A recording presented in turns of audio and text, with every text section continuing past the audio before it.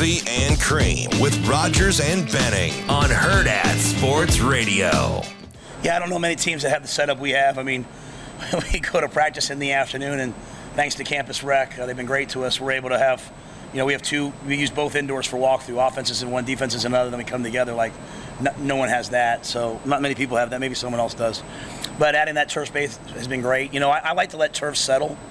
I like to let it rain a couple times on it. So mainly we're using it for individual drills and for the injured guys as they're in the pit over there maintaining their fitness. But I think it's going to be a great space for us, and I'm grateful that it's been put in.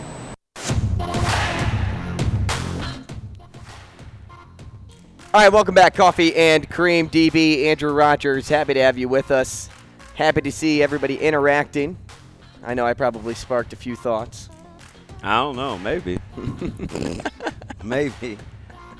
I'm trying to figure out what. Man, I'm taking personal shots at me, DB, for my football knowledge. Oh, Lord. It hurting the heart over here. No, don't be that guy. You got to stand by what Only you say. kidding. It ain't personal. Only kidding. It ain't personal. Only kidding. You said the man sucks. I think that's going to get me to question aptitude. Mm-hmm. I can't say that any other way. Sure. Yeah. There's got to be some understanding, too, to everybody else out there that for somebody that has played fantasy football for, 12 years, right? Yeah. When you look at somebody of Kirk Cousins' value, that's where it gets me to say what I say, right? Now, if I actually look back at the stats, right, if I look at him throwing 4,000 yards, as DB pointed out, and having consistent 4,000-yard seasons, that is probably one of what some would say one of the worst takes out there, right? But when I look at somebody that gives me 15 consistent fantasy points versus, the 17 or 18 I may need weekly, that's where, in turn, it leads me to say that he is not a quarterback that I want on my fantasy team. No, I understand. So, yes, my judgment is skewed sometimes because of my fantasy football. I just think talent is grossly different from productivity.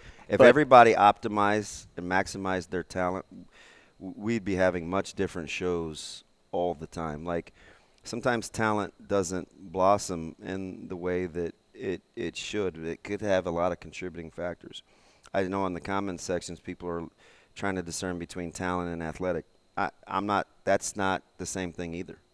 Athleticism is not the same, in my opinion, as talent. Now, maybe it's varying degrees, but I can be pretty athletic. I can be able to do backflips. I can be able to do front handsprings, and I may not be very talented.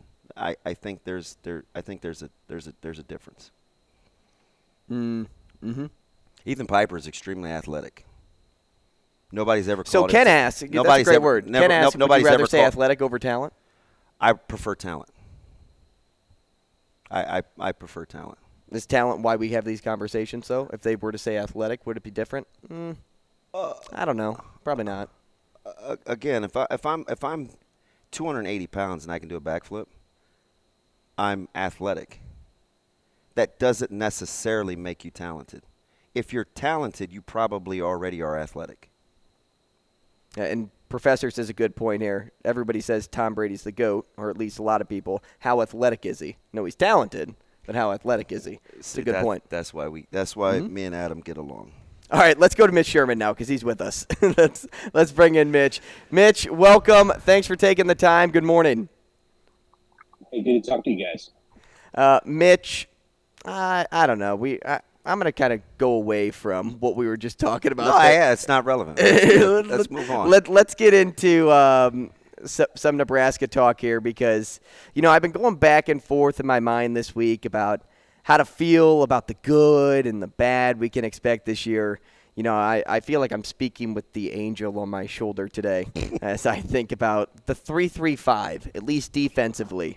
Can this defense, Mitch, disturb Minnesota enough in week one to potentially make up for slow offensive play? And I ask this question because all fall we've been hearing how the defense is ahead of the offense. Well, I think that's going to have a lot to do with Minnesota's execution and what their plan is and how they go about attacking Nebraska. I think the 3-3-5, and we'll see. I think it can be really effective against offenses that take chances. Going to have some issues perhaps if Minnesota is able to come out and be pretty basic in what it wants to do offensively and can run the ball and move the chains, and it's just content to eat the clock.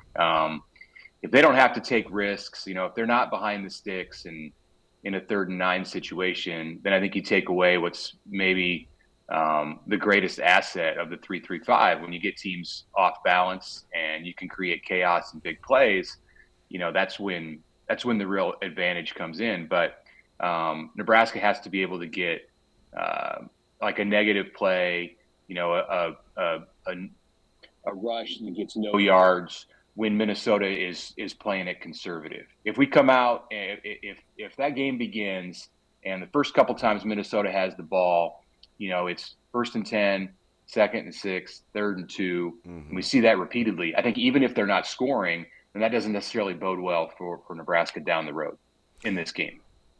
Mitch, were you surprised? Because I know the answer was specific to Malachi Coleman, but I think he made it generally about the wide receiver spot. Then it morphed into freshmen playing. He's clearly bucking the trend of what we think and how we assess college football now, right? Like, guys recruit at a high level. They play young guys early. That's what keeps folks in the program. But he's saying to the contrary, hey, listen, it's there to supplement, not supplant. If they can play when they can play, but it's a big boy league, we want to play with grown-ups. It seems almost contrary to what anybody else in college football is at least saying out loud, whether it's they're afraid to chase away freshmen that aren't playing and they're going to hit the portal or what. But he's letting you know the blueprint for how he thinks we're going to win, and you can take it or leave it as a young guy. Yeah, I think especially in this game. I mean, if Nebraska was starting off with Louisiana Tech and Northern Illinois, then I think they'd be more open to playing freshmen right off the bat. And he still wants to play freshmen. Mm-hmm. I think a couple years in with Rule, you're going to see that he's got a propensity. We're going to find out to play freshmen probably more than anything that we've seen at Nebraska. I mean, that is college football today. They come in more ready.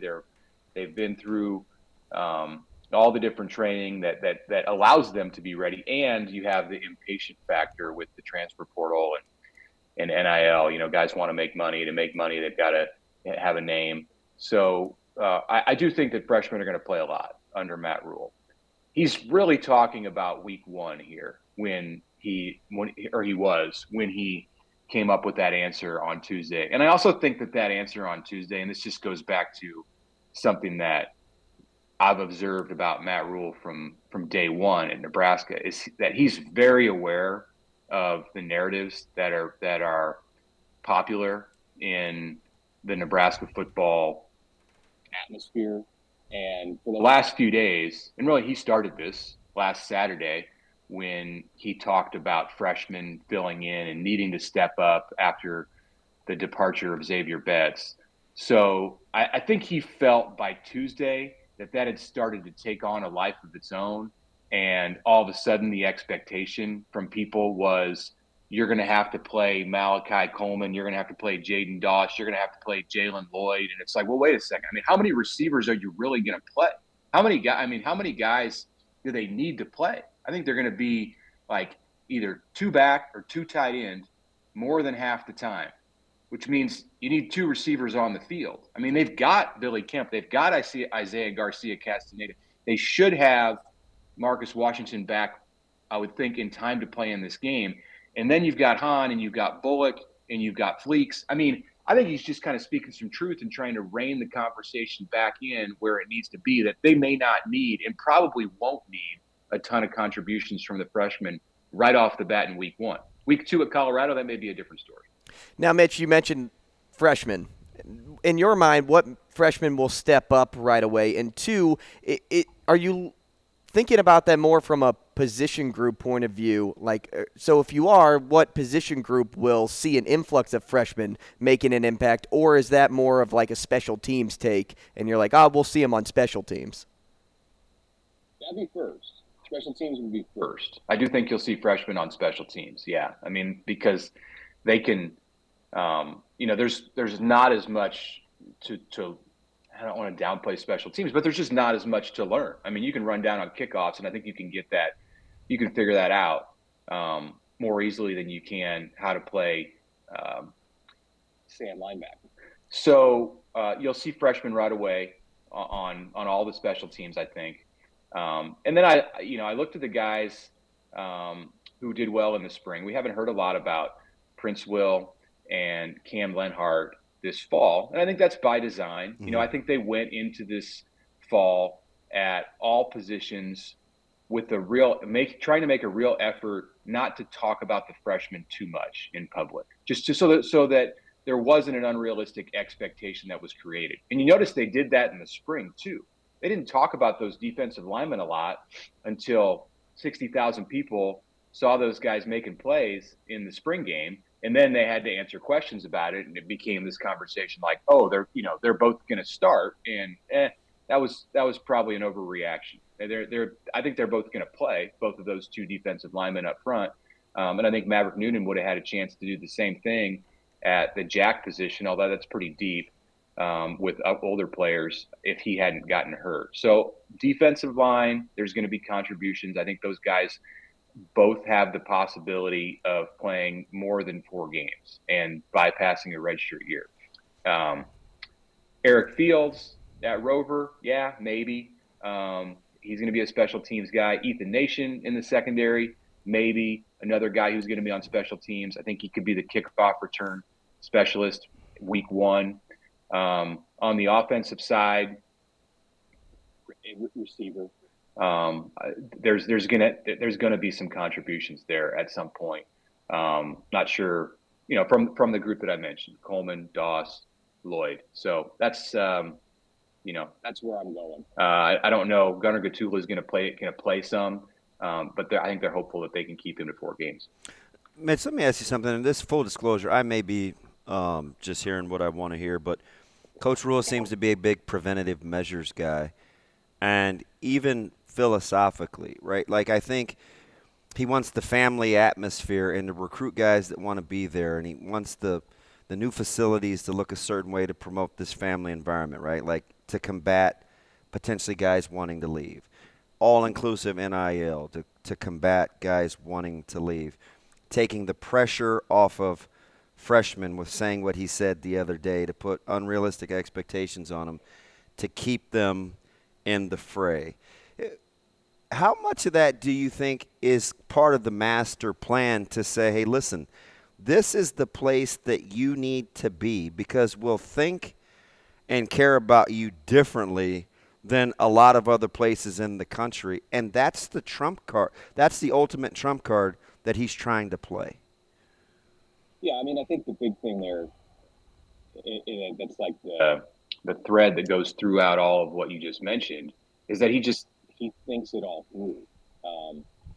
There's not really anything that he says or in public or in front of the team or any kind of action that he takes, strategy that he devises, even down to the staff on the administrative side and the coaching side below him, that he doesn't have his hands in. He talked about this last week, I believe, when a question was asked about the YouTube series that Nebraska is producing this month, behind the scenes, the look in inside training camp, and his comment was, you guys know that I have to sign off on everything, and his point was that they're giving Jordan Litton, the student who is producing these videos, the freedom to go wherever he wants, and Rule trusts him. But leading into that, Rule said, I've got to know everything that's going on. So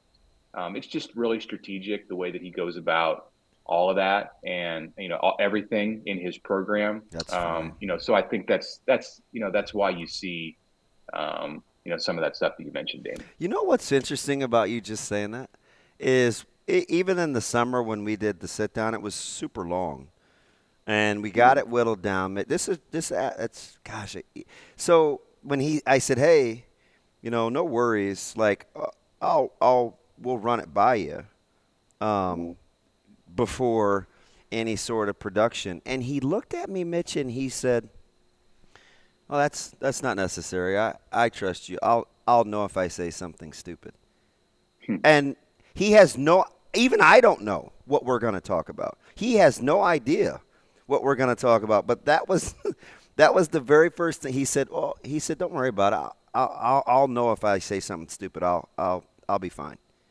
I felt like, because just listening to you just say that, it's like, even in that, he has supreme confidence in the fact that he's either such a quick blinker, quick process, whatever, that he doesn't say anything willy-nilly. Right? Like, I find that, just listening to you say that, I find I'm even kind of more blown away because he's very, very consistent, and it doubles down on what you just said. Yeah, there have been very few things that he's said in a press conference or an interview setting, and he's done so much media since he's been here, the local stuff and then all the national things and people who've come in and, so there's been very, very few things that I've heard him say where I've thought, I wonder if he would have liked to have said that a little bit different. It's, one or two in all of 9 months, which is really pretty shocking because most coaches, even those coaches who are trained really well in how to communicate, something's going to come up, every 10 minutes or so when you're put on the spot and you're asked questions that you're not sure you were going to get asked.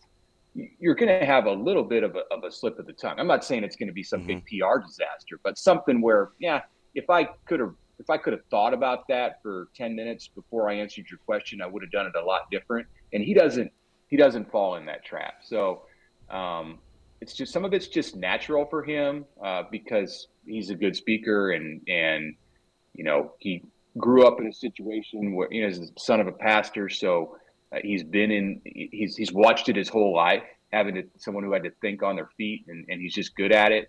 And then also it comes down to the preparedness and the preparation. He spends a lot of time thinking about how he's going to answer this question, or it's just a matter of thinking things through in his mind as he goes about his job on a daily basis. So he doesn't even really have to think about how he's going to answer the question. He knows because he's been in that mindset 24/7 since he took over. Now, Mitch, you mentioned the word trust just a couple of answers back, and how he trusts his staff, how he trusts, even more than his staff in regards to talking about, the videographer and the little docuseries that they have going. How much trust do you think Coach Rule had right away in Coach Martin, and knowing that the Huskers could make the best of a tough situation by promoting him to the role he's in because he's kind of been in that territory before and he's so versatile? Mm-hmm. Well, he was in Rule found himself in a good spot again because of his own, preparedness and thinking ahead. To have Josh Martin on his staff when unexpectedly you're looking for a tight ends coach days before preseason camp begins, and it's not just like a coincidence or luck of the draw that Josh Martin fell into his lap. In that situation. And it's not just like luck of the draw that he ended up on the staff last winter. The seeds for that, and not just that, but for like just about every position that's on his staff, there's a story behind it. And there's a reason why that person is in that position. And with Josh Martin, Rule met Josh Martin's dad, Joe, who's a longtime high school football coach in Texas, like day one or day two, when he got on the ground as the Baylor coach back in 2017, late 2016, early 2017. Joe Martin was part of the delegation from the Texas High School Football Coaches Association who came into Waco and, were unhappy that Matt Rule had been picked over some Texas guy. I think they wanted Sonny Dykes, who probably would have been a good hire looking back at it, but Matt Rule turned out to be a good hire too. Came stomping into the facility in Waco. Who is this guy from the East Coast? And Rule in like an hour won them over. So he met Joe then. That led him down the road to meet Josh, to follow Josh's career. And, Josh ends up, after coaching in the FBS for the better part of a decade, in the high school ranks last year. And here's Rule coming out of the NFL trying to put together a staff, and there's Josh Martin. So it's not like just a total coincidence that he was even there in Lincoln in the first place. It goes way back. And that's why it fell into place the way that it did at the end of July or the first part of August this month. So yeah, he trusts him. He trusts him because he knows him, because he's followed him for a long time, because he knows the kind of coaching pedigree that Josh comes from. And I think you'll continue to see things like that down the road when an assistant coach, probably not in something that's as dramatic or unexpected as what happened with Bob Wager, but when a coach in the off season leaves because he's got a chance to move up in his career, Rule's going to have a guy. He's going to have a guy ready. It's not going to be like, oh, I got to go back to square one and look for a whatever position coach to fill. He's going to know, and in a lot of cases that replacement is going to be right there in Lincoln on his staff in a support role. Yeah, you're on a roll this morning. I'm listening and learning because I think 100%. Like, let's say like something goes wrong with Coach Sat, right? Like, I think he knows Coach Sat's temperament, right? Oh, if let's say for some ungodly reason I got to strip play calling duties from him, right? That's happened before to Coach Sat. Like, he knows that he can deal with it. Coach Rule can do something. He's got guys underneath Coach Sat. If something happens with Coach Raiola, Coach Satterfield can fall in and play or take O-line. If, Adam D. Michelle can help with tight. It's like almost everybody on that staff has one or two underlings that know what they're doing. I always tell people, like in the high school level, I like to coach my way into having options. That's why I like to have more than one or two guys ready to play, because I don't want to have to be married to poor performance or an injury. I think he coaches the exact same way with those preventative measures in place, Mitch. Yeah, I mean, understudy, I think, is a good way to describe it. And so the staff wasn't just thrown together. Yeah. When he started to put those pieces in place in December and January, I think that the spots that he filled, like you mentioned, D. Michelle and guys like Shevin Smith and Phil Simpson. Good call on Shevin Smith. Yeah, Phil Simpson. Who's an expert in D-line play and has been a head coach at the high school level in Florida. All of those guys, I think he puts just as much thought into those positions, knowing what they might become in the future, as he does. He values them just as much as he does these coaches that we know so much about, the ones that we hear from that come and talk to the media each week and are making the big salaries. They're those are of course important choices for the head coach, but so are the understudies, the people who could eventually someday be in those roles. Coach Rule's a planner. That's what he does.